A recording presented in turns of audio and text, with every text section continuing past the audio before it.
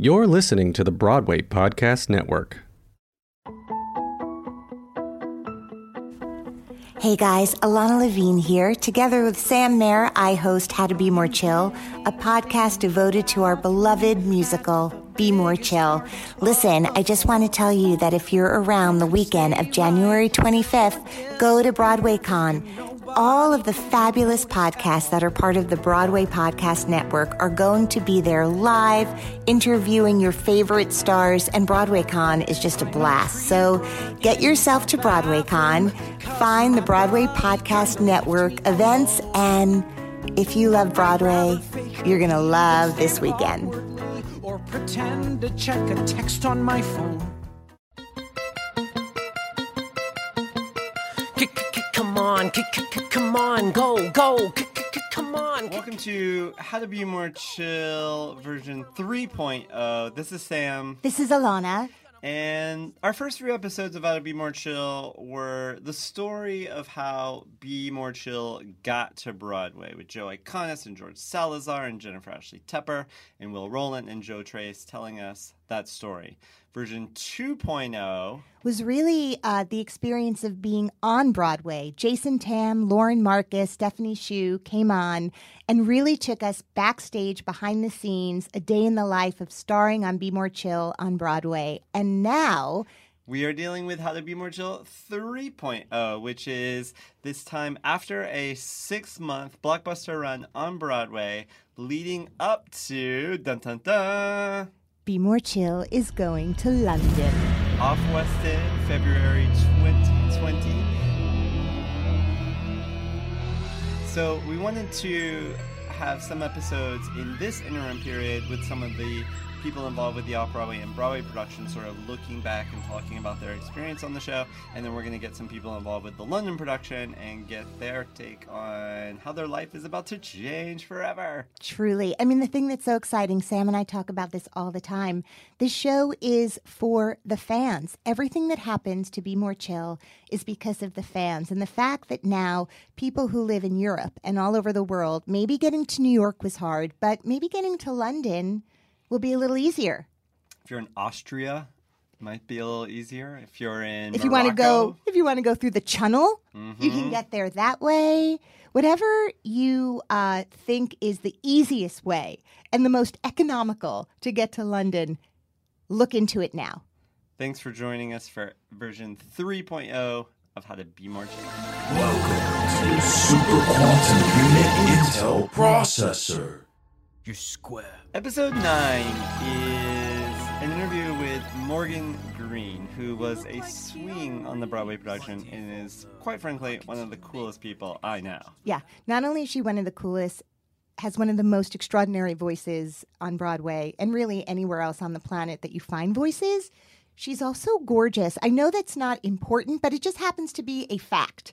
And I hate the phrase when people are like, yes, and she's just as gorgeous on the inside. But she is. It is true. I know. She is so cool and so kind and so loving, yet also like takes no you-know-what from no one. No, nor should she. Nor should she. So today you're going to get to hear about what is the most thrilling and the most terrifying thing about being a swing, which you may know of as the phrase being an understudy. But Morgan will explain swing, understudy, what all the Broadway terminology means. But imagine being shot out of a rocket. That is what it is to go on, and especially in Be More Chill, a show that is so known. Every word, every step, every moment of the show was known by the audience before they came in because of their obsession with it. So the pressure of having to deliver this thing and bring them something new. And of course, she crushed it. And of course, the audiences went wild every time she went on. So today we're going to get to hear from Morgan really what it's like to watch the show, which most members of the cast didn't get to do. They're in it. So she got to watch it and then she got to be in it, which to me is like the dream. The dream. So, Morgan Green, let's do this.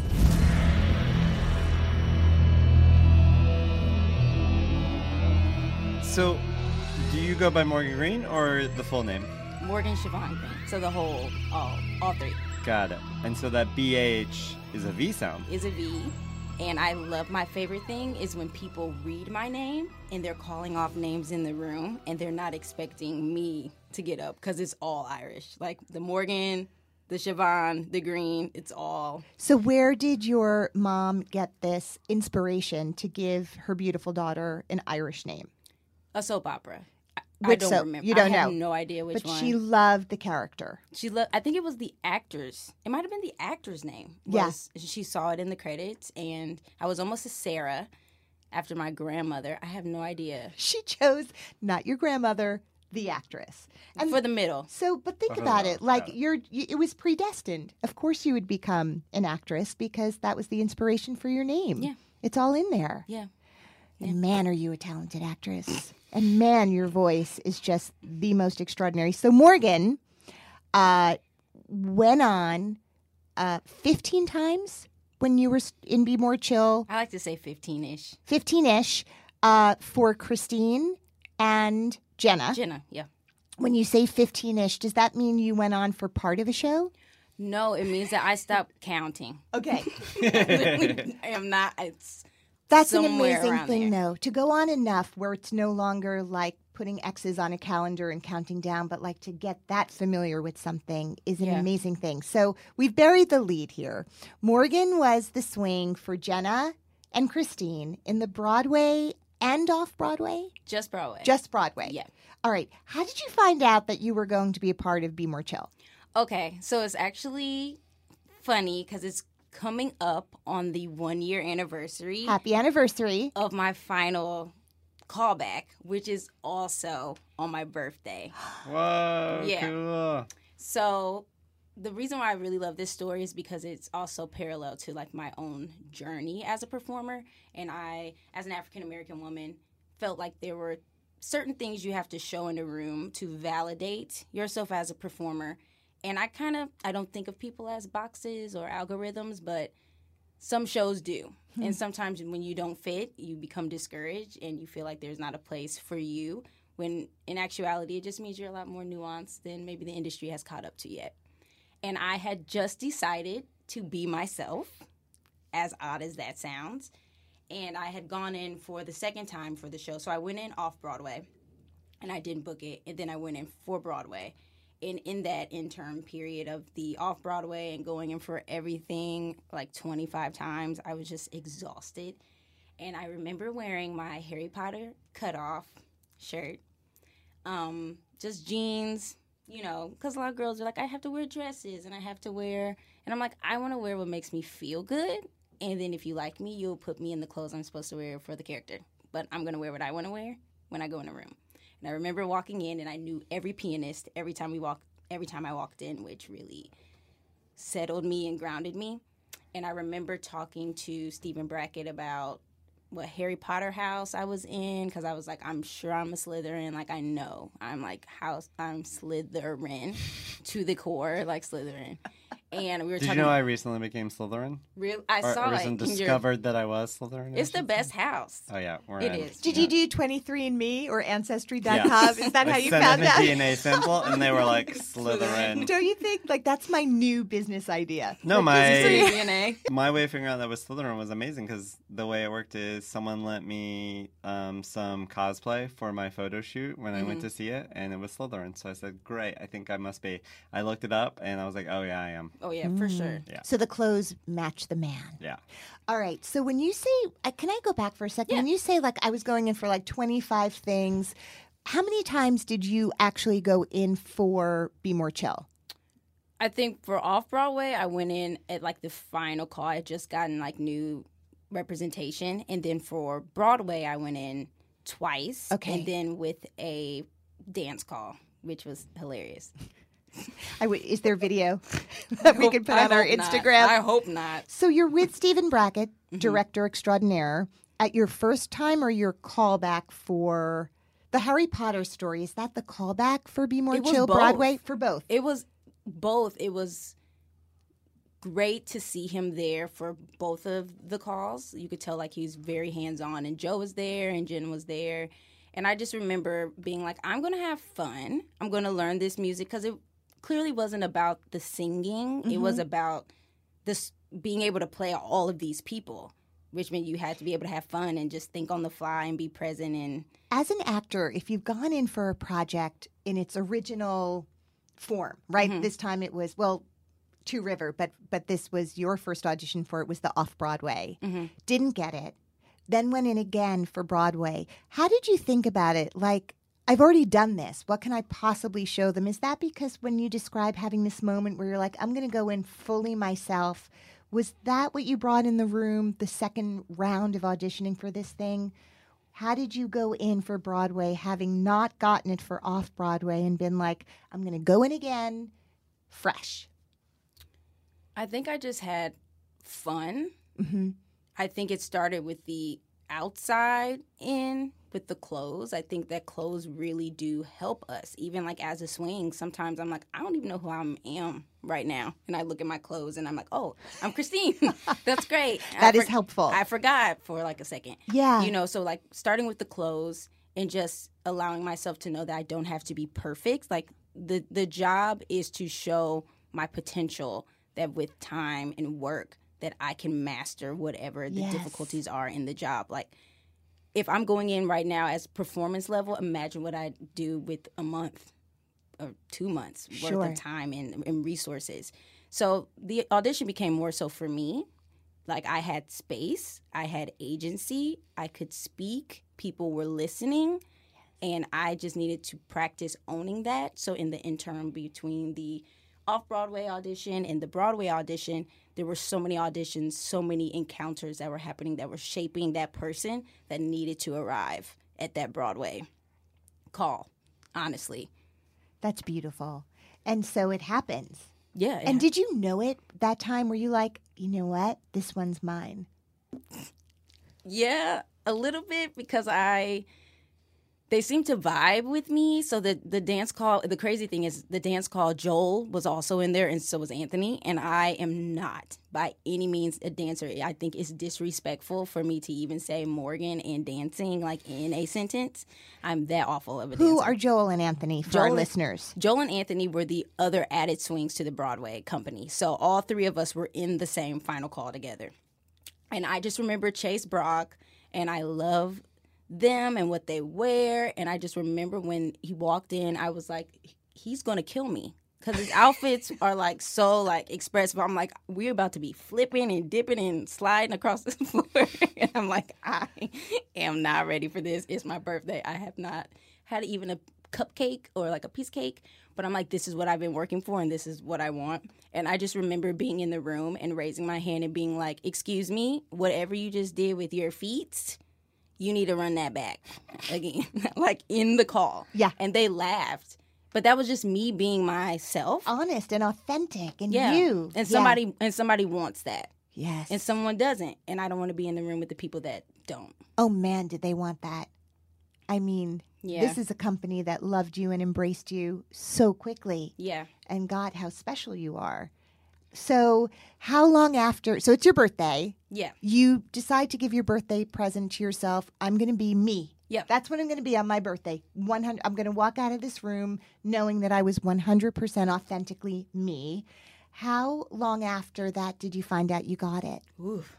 It was like a month and a half. Oh my God, it that's was so the long. Longest. Brutal. Like maybe like a month-ish, but it felt like it took forever. Of course. And I teach. That was always my side job, is that I was a teacher. I got my master's out in Long Island, and so I always am involved in education. So I teach theater in Catholic schools because they have an arts requirement that they have to have.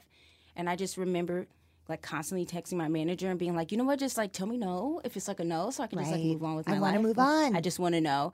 And he was just like, they're figuring out other things, like just stay put, like it's going to be fine. Yeah. And I remember finding out in enough time that by the time I went home for Thanksgiving, I was able to like share in the joy with my mom in the present, and it was like beautiful. Yeah, it was great. I actually found out early.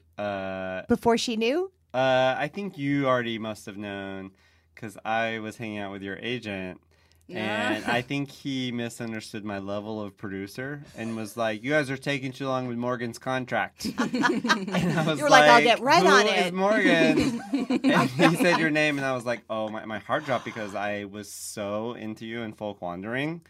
Like, you are like a shining beacon of light in that show. I love everything about you in that, and was like, you were so on my radar, and like I had no idea who they were casting as the swing. And he said that, and I was so excited. Happy. Yeah. Did you see it when it was at the Signature? I did not. It was actually hilarious to come into rehearsal having not really known what was going on in the show. It kind of liberated me in the room to just like, Joe Iconis really truly does write for actors, and Joe Trey's really made this libretto that I was reading, and I'm like, oh, I know who this is. Oh, I know who Chloe is. Oh, I know who Brooke is. And I just need to do my interpretation of these people.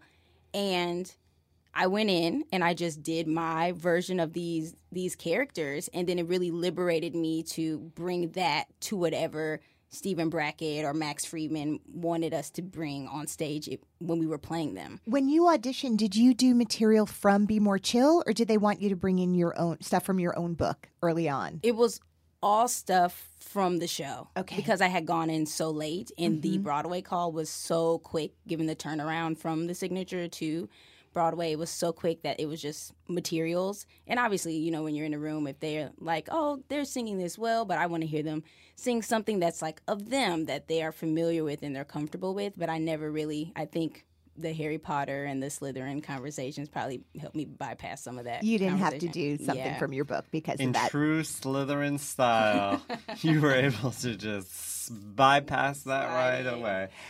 Did you know people from the show before you got involved in it? The closest proximity I had was Rob Rokicki. Rob, I sang the first girl version of Good Kid at Junior Theater Festival the year prior. I believe it was 2018. And this was Rob Rokicki, who wrote The Lightning Thief, Good Kid, one of the best musical theater songs of the past decade. Literally. One of my favorite songs. It's like my mantra song. I really just truly relate to that song. What's the first line of that song? Do you remember? 6 schools in 6 years, been kicked out of every place. Everything I ever do is wrong, never find where I belong, everybody on my case. That's your anthem? Yep. We'll get into that in a minute. Tell us more. That might be How to Be More Chill 4.0. Just Morgan, all the time. So amazing when you connect that way to a piece of, to a lyric and a composer, right? Yeah. It's such a special thing. And when I had the privilege of seeing you in Be More Chill, I saw you do both parts. Oh, wow. It's kind of extraordinary that you were able to fulfill so deeply the inner landscape of both these characters who are very different girls. Yeah. Really different girls. They express themselves so differently. They deal with the trials and tribulations of high school life. Their armor is so different in a way. And the fact that they found in you someone who could really inhabit both those young women so fully, man, were they lucky to find you. That's very sweet. You know, like being a swing for more than one part. Can you describe to your fans the difference between being a swing and an understudy? Yes. So usually a swing is someone that's in a show already in like an ensemble role, and then they cover multiple parts and they go throughout whatever tracks are needed in the show. The difficulty with our show was that we were either on stage or we were not on stage, which for myself, I'm like, if I was on stage every night, I probably could have like swung in for Michael Mell, like, or the squip. Like I want to see that. I can visualize things, and just seeing where people stand and where they go and hearing it in such close proximity on stage would be so helpful. Would be so helpful to me. And then when you have an understudy, oftentimes that person's job is just to really focus on one major role and really dig in. And it's not to say, I don't think either of them is easier than the other. I think the expectation of an understudy is like, you are just as good as the person that's playing it, because that's the one part that you really need to know. Whereas with the swing, I think people are a little more forgiving because you're going in and out and playing one part one day and one part the next day, and it's truly self-driven. Your brain has to be able to compartmentalize information so quickly, so fast, and then use it again when you need access to it. So, because you were prepared to go on for Jenna, Christine, but also Brooke and Chloe. Got it. Yeah. So you had to know every All of line, them. every note, every movement, every costume change for 4 different All roles. 4. Yeah. Wild. What? Yeah. What? Yeah. That's crazy. Yeah. I remember there were some moments backstage early on in previews or after opening where I was like I remember asking you, like, of all the 4, like, which are you the most ready to go on for right now? Mm-hmm. And you had a very clear answer. I don't remember what it was. And then, you would, tell us about that process I saw you doing, which is like on certain nights you could follow certain tracks just to really practice it and get it good. Just kind of almost do the costume changes with them backstage, follow every emotion. Yeah.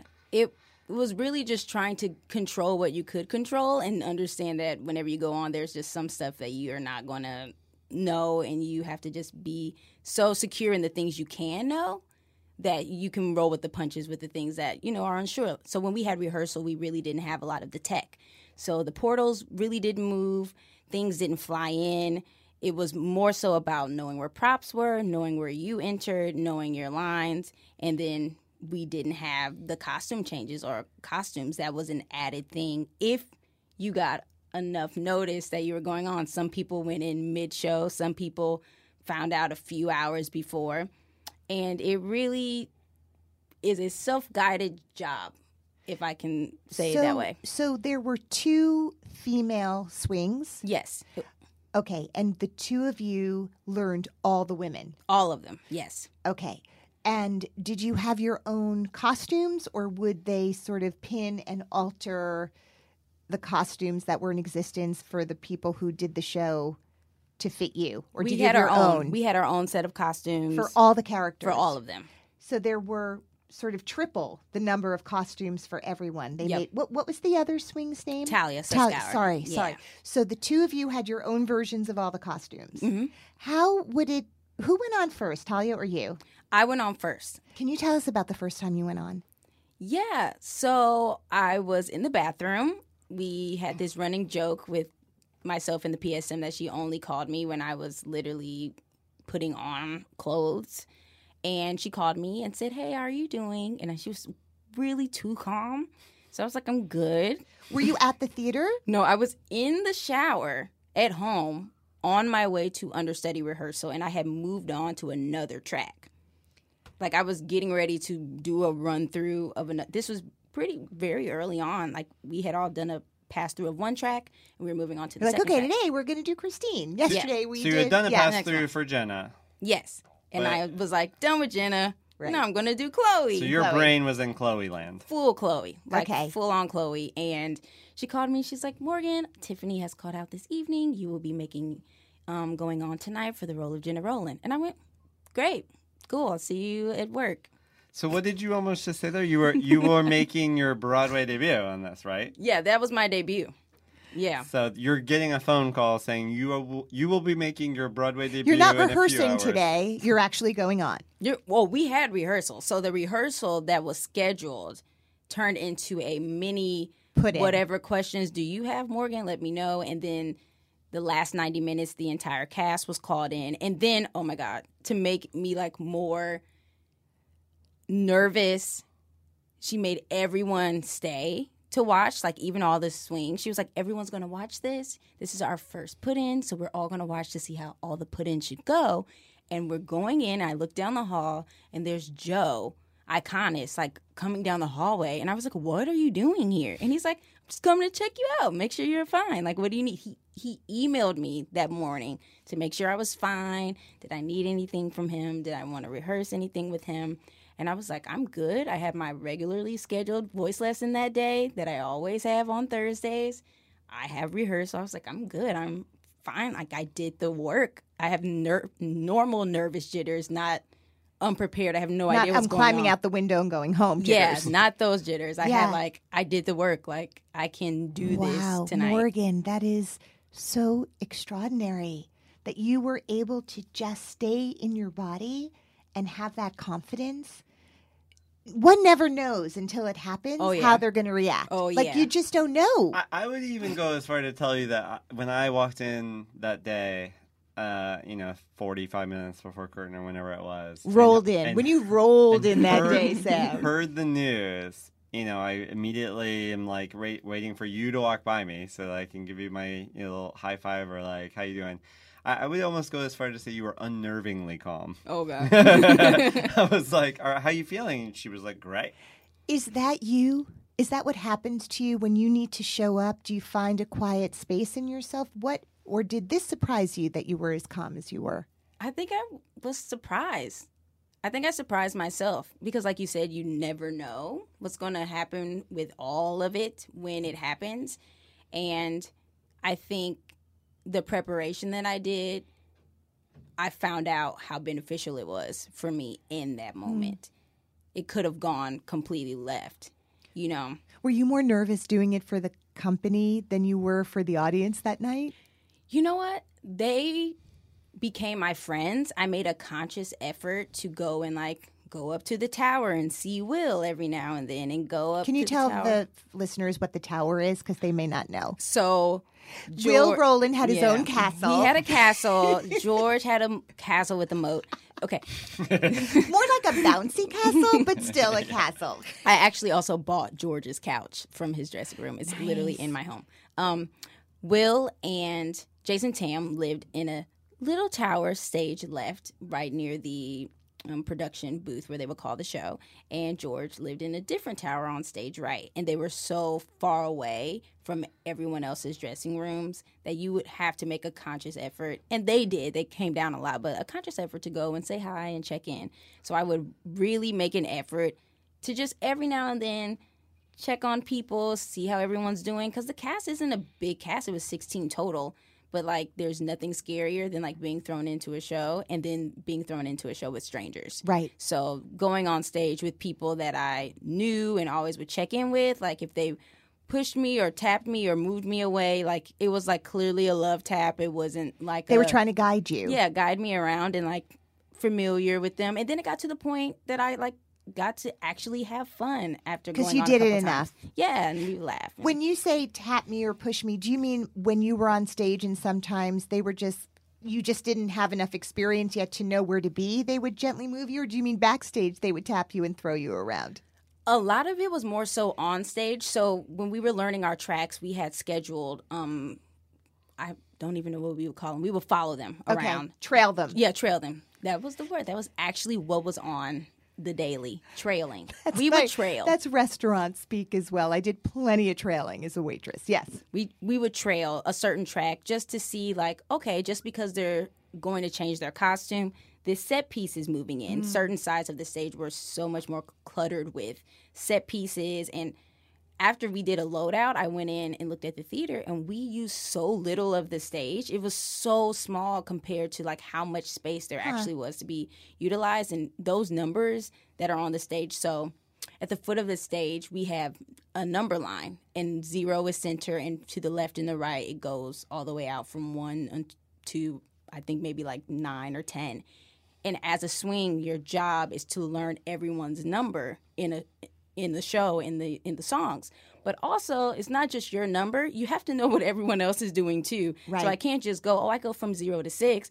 Right. Well, Chloe's going and sweeping through 4 at this moment, and then this person's doing this. So you have to literally learn everyone's so many traffic pattern. patterns. It's so insane. Were the numbers on the stage even once you were performing?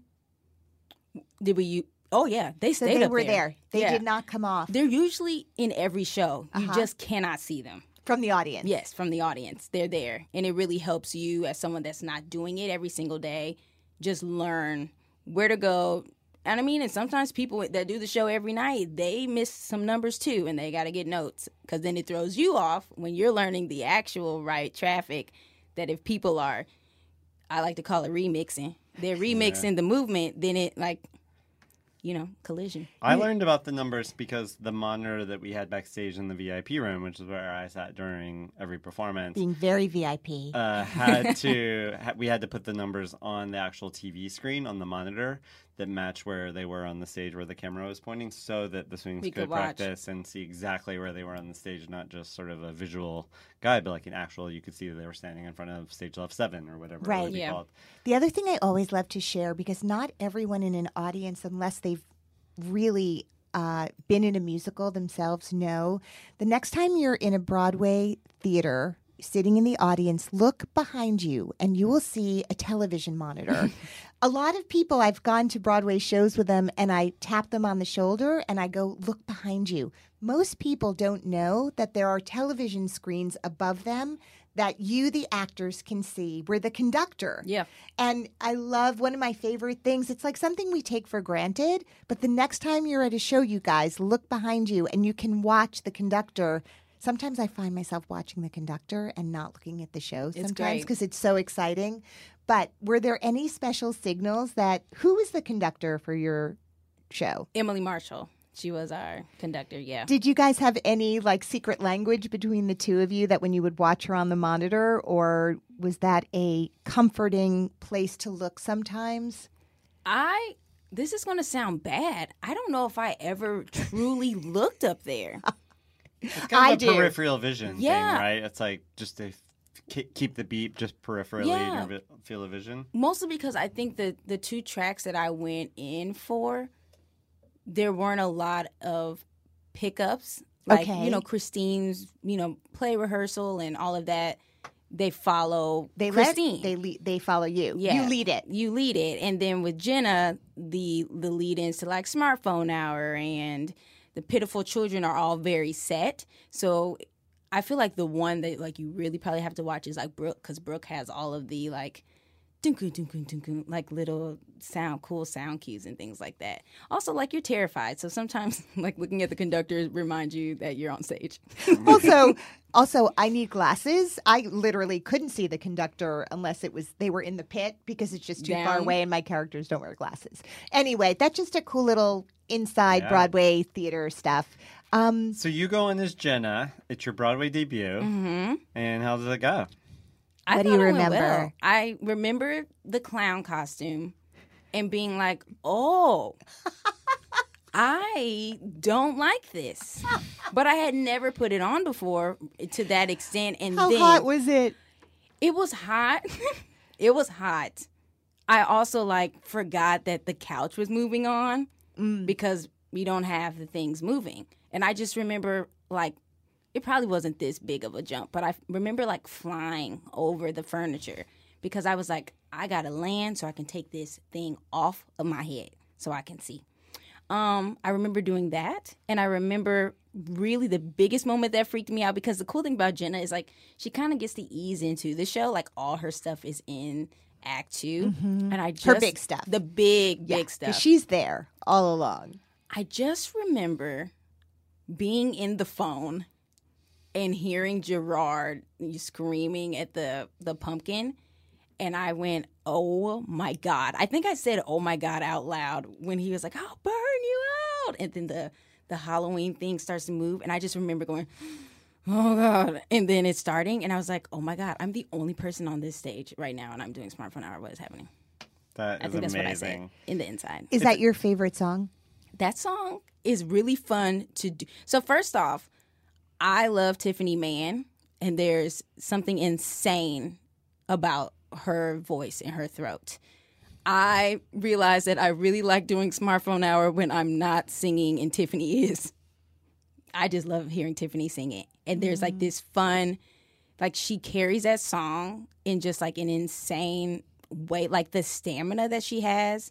And when I think back to the studio, she sang it with such stamina when we were rehearsing, and really built up that muscle to go from that clown suit to having to belt to the Lord's feet. Smartphone Hour. In pajamas. And guess what? Guess who else? Sam, who else did that? Morgan. I did. By the way. And just a little also backstage insight is to know that, of course, Morgan knows this from the other swings too.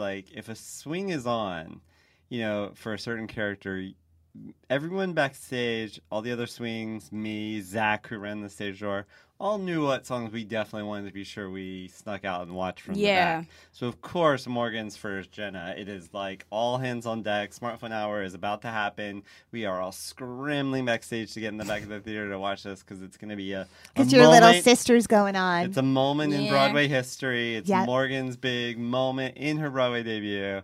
And when I tell you, you blew the roof off of that ceiling. The Lyceum Thank you. Theater probably still does not have a ceiling from that day. No, I heard that they're having. Well, that's why the leak happened. Yep, that was the key situation. But also as a testament to you, and also the beautiful family that was the Be More Chill family and is the Be More Chill family. Your producers, like we all know, Jennifer Ashley Tepper, big tweeter, right? Big Instagram poster. Like everyone involved in that show, when you went on, it wasn't like, hey, don't come tonight. There's a lot of shows when there's a swing, people are like, don't come tonight. Because Yeah. when you went on, it was the opposite. Sam was like, get down here. Morgan's going on. That is a very unusual thing. Yeah. That was very special about this show. There was not only like heads up, but like, get here. You don't want to miss this. Yeah. And I hope you felt that. I certainly felt that as a friend of the show. What was that experience for you something that you could feel, and did that resonate for you, and did the Yeah. audience carry you? Yeah, I think it contributed to the calmness that I had. It was being in a room full of friends, a room full of people that were rooting for you. And I remember when I got done with that performance, I remember Britton coming up to me. He was like, thanks for saving the show. Britton Smith. Yeah, ladies and we are birthday gentlemen. twins, Britton and I. Yeah, the same birthday. He's a very wow. special person. Very special. Yeah. Yeah. And so once you go on, how do you maintain a level of enthusiasm and commitment on the nights when you're not going on? Because you get to do it, right? Yeah. And then you go back to not doing it. So how did you handle that it was a nice long run. Yeah. I think for me, so we would backstage, I tried to stay humble about not knowing everything. So I would dance the songs. Backstage, different tracks backstage, I would ask Anthony to help me. And I just remember being so happy about that moment going well that I didn't want to have more moments and they go bad. Right. So I knew I needed to keep working on certain things. So you'd always be prepared. Yeah, so I could just be prepared. I had little notebooks. I left my Brooke notebook in Lauren's purse one day. Her like prop purse. Oh, okay. Her Brooke purse. Not And in her she apartment. Not in her house. That you snuck into and and like, put it in. next to the cat. She wrote in my book, because it had like a breakdown, like do this, go here. And she wrote, give Lauren $20, like in my Brooke book. So funny. I have these little books that I keep. You know, these are the lines, this is where I go, and I would take them down every time I went on, even if I didn't think I needed them. They were down there anyway. Just to have them near you. Just to have them, to understand I probably might forget something, and if I don't, that's great. And did your dressers so when you are going on, especially the first time as Christine, let's say, are the dressers sort of going, okay, this is what's happening right now. We're putting you in this costume, which means you're about to do. Are people backstage sort of reminding you, or do you know it? Do you know what's happening next? I really worked hard in trying to know as much as I could know. Some of it was very on the fly. Some of it was like, I forgot how quick this one is because I had never done it before. And when we used to trail, I would just go and hide literally in the booths where all the girls would change, and I would just watch and see, okay, what are you doing now? How do you do this? Where do you do with this? So that it just allows me not to always go from like one freak out moment to the next freak out moment to the next freak out moment. It was really great that with Christine is not, her clothing is not as hectic as the other girls' clothing, but she has so much material like right off the gate. So the opposite of Jenna is when Christine starts the show, you got to be on it for like 25 minutes. Yeah. Because she doesn't disappear until Squip Song. Yeah. So That's your first time to rest. yeah, that's your first time. So can you tell us about the first time you went on? Is Christine So in Caligula? the same spirit, I was in my bathroom. That's where you hang out. That's where I Just so we know, that's where you can find Morgan. In my bathroom. And this one was actually more insane. So when I got called for Jenna, they called me at like maybe 9 a.m. I had like a nice amount of time. But when I got called for Christine, it was about 11:15, and I had plans that day. I was like, I'm going to go get Chipotle. Troy and I are going to watch our web series we watch on Wednesdays. Which is? It's called Insomnia. And we were just really excited. And I just remember... Meaning backstage, that was going to be your thing? Yeah, that's what we do. Your like, Wednesday we thing. We eat. 2-show day. And we just watch the TV. And Troy's sitting there nice and calm because he's been on for Michael so many times. Yeah, he's like, I'm good. Like, I'm good at this point. And Bertie calls me. It's like 11:15. Bertie, the stage manager extraordinaire. And this is for the matinee. Which means, yeah. That's in 10 minutes. Yeah. This was like happening right when she called me. You're like, she's like, Bertie, I have to watch this web series I really love with Troy. It releases at 12. And she's like, this time she's like, her voice is just a little bit more frantic because it wasn't like we didn't have as much time. And I had never really done a put in for this character, like at all. And she calls me and she's like, hey, so you'll be going on for the role of Christine at 2:00. And I went, oh, okay. I'll see you there. And she's like, how quickly can you get here? And I was like, I'm in the bathroom probably at like 12:30, 12:15. And so I get to the theater and Amanda Flynn, voice, magic wand angel, I text her and I'm like, you need to be at the theater. You need to be at the theater. I need you at the theater. Because it was early. Like, it was still early. You're like, I need you to warm up my vocals. I was like, anything just so I can sing through stuff once. Right. Before I have to do it, just to get that out of the way. And I get there. It's like 12:30. I sing with Amanda for like 15 minutes. My put-in was doing lines with Will downstage for like 15, 20 minutes. And then we did the show. And did you know it? I did know it. I remember when she rolls the chapstick out. I just remember rolling the chapstick out and the audience just started screaming because I was the first person to ever play the part besides Steph Shue.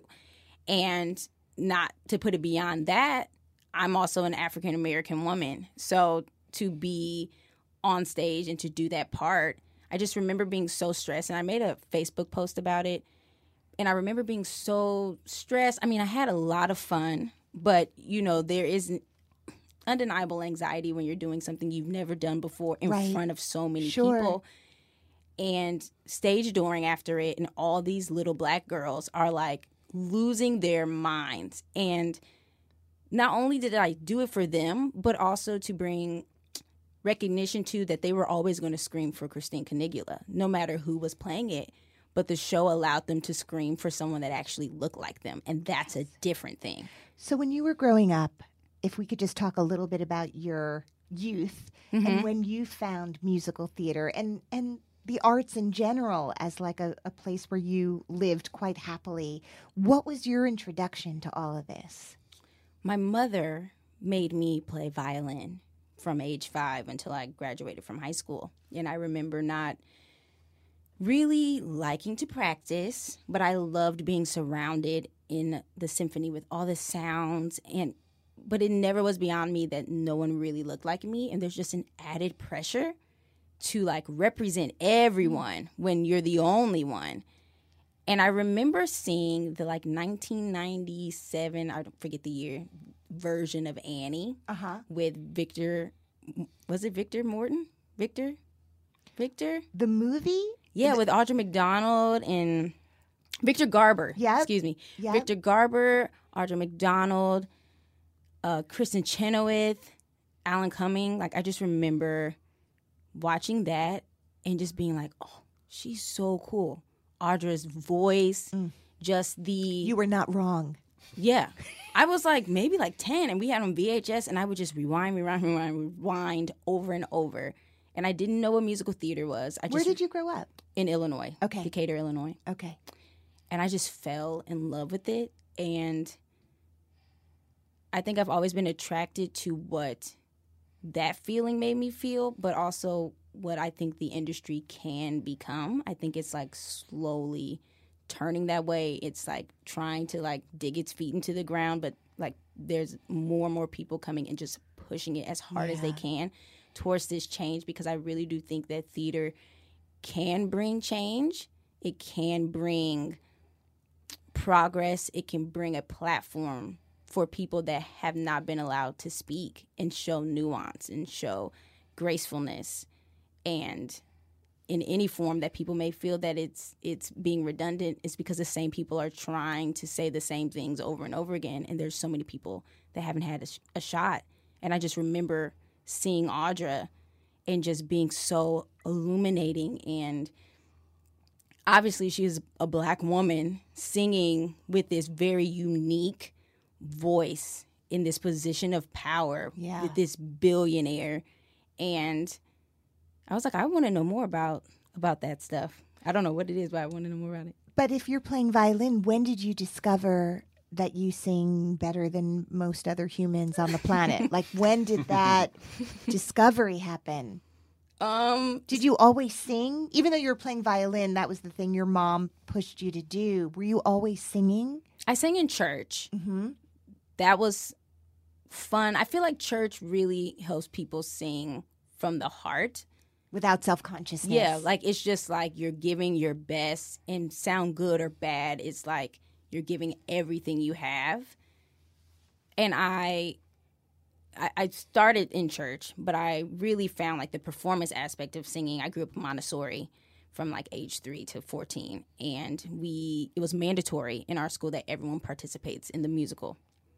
Like it or not. Everyone has to do it. Like, you have to get up there. You don't have to have a big part, but you have to participate, and you have to appreciate what it means to get up in front of people and prepare something and present it.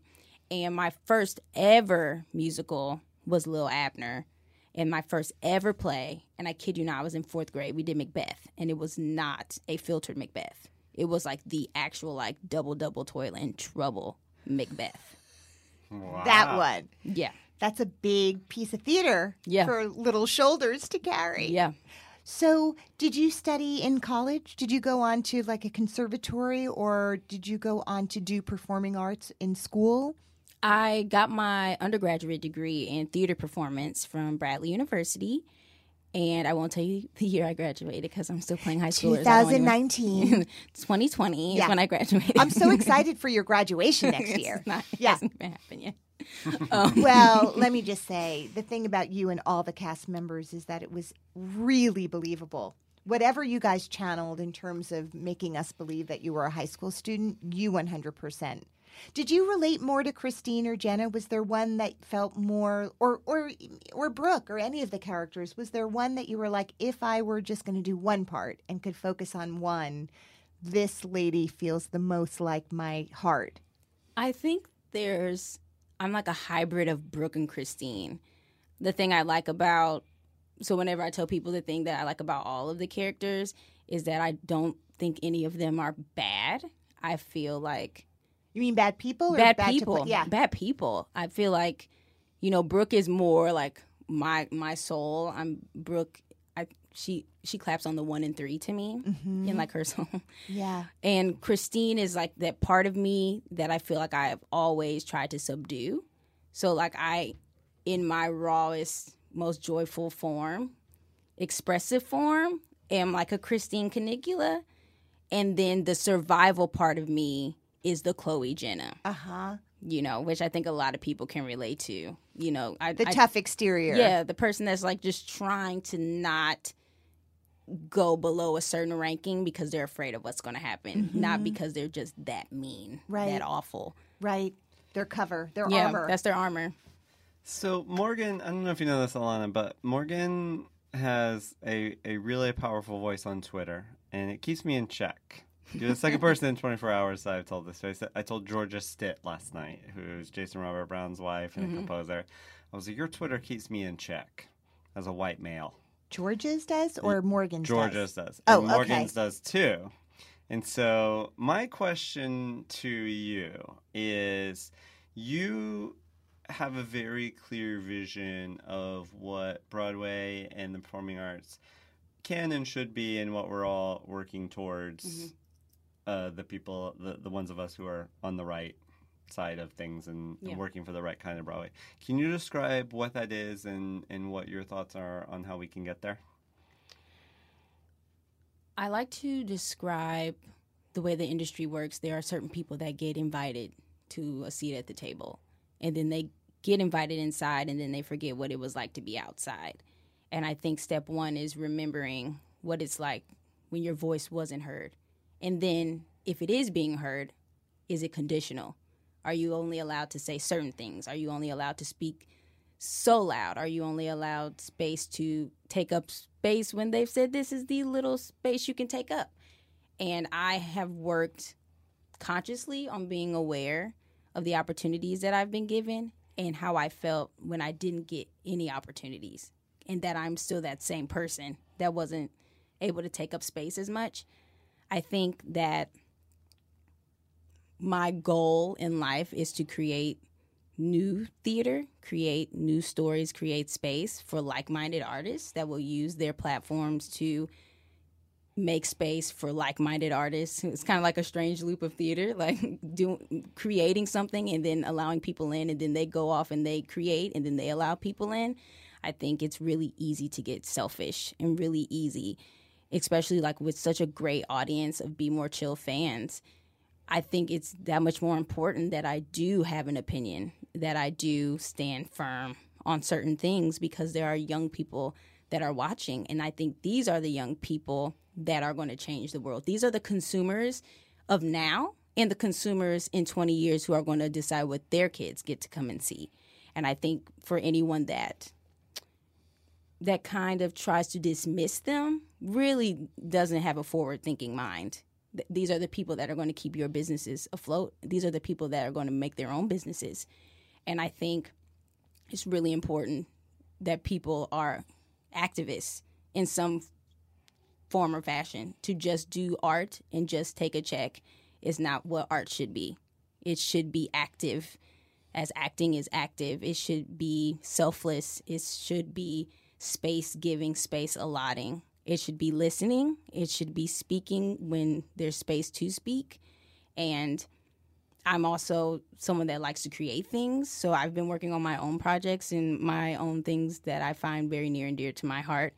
And I really want to bring access of those things to other people so that other people can know, hey, there is a world in which you, young child in South Side of Chicago, you draw. There's a world where people see your drawings. There's a world where people find value in paying for your drawings. It starts with economics, and it starts with curriculum, and it starts with literature. It starts with all those things. It starts with how we educate people. And if we educate people that they are always under and they have to work really hard to be over, rather than speaking to them as if they have the power to overcome anything, I think that really, really does impact the way that the world is going to progress or move further backwards. So, first of all, for the two people on the planet who don't know, what is your Twitter handle?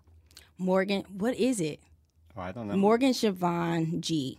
Morgan Siobhan G? Yes. Okay. Right. I think that's right. I think this idea of just,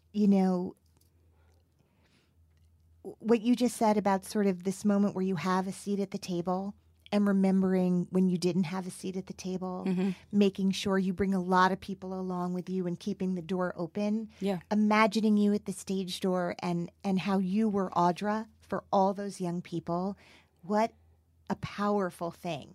Yeah. And it must be hard to put words to it because it's such a beautiful, beautiful thing that's happened. You are the face for them that is going to make them feel like they can pursue their dreams. And then also you are going to continue to do more and more jobs and more people are going to get to come see you. Yeah. And is there anything you can tell us about that is coming up? Yeah. I will be in Moby Dick at ART, directed by Rachel Chafkin and written and conceived by herself and Dave Malloy. And I'm super excited about it, and I'm super excited about just Rachel and just the way she looks at the world, and A visionary. yeah, just a visionary. So this is maybe an easy or a hard sentence to complete for us. Mm-hmm. But if you don't mind, Be More Chill is...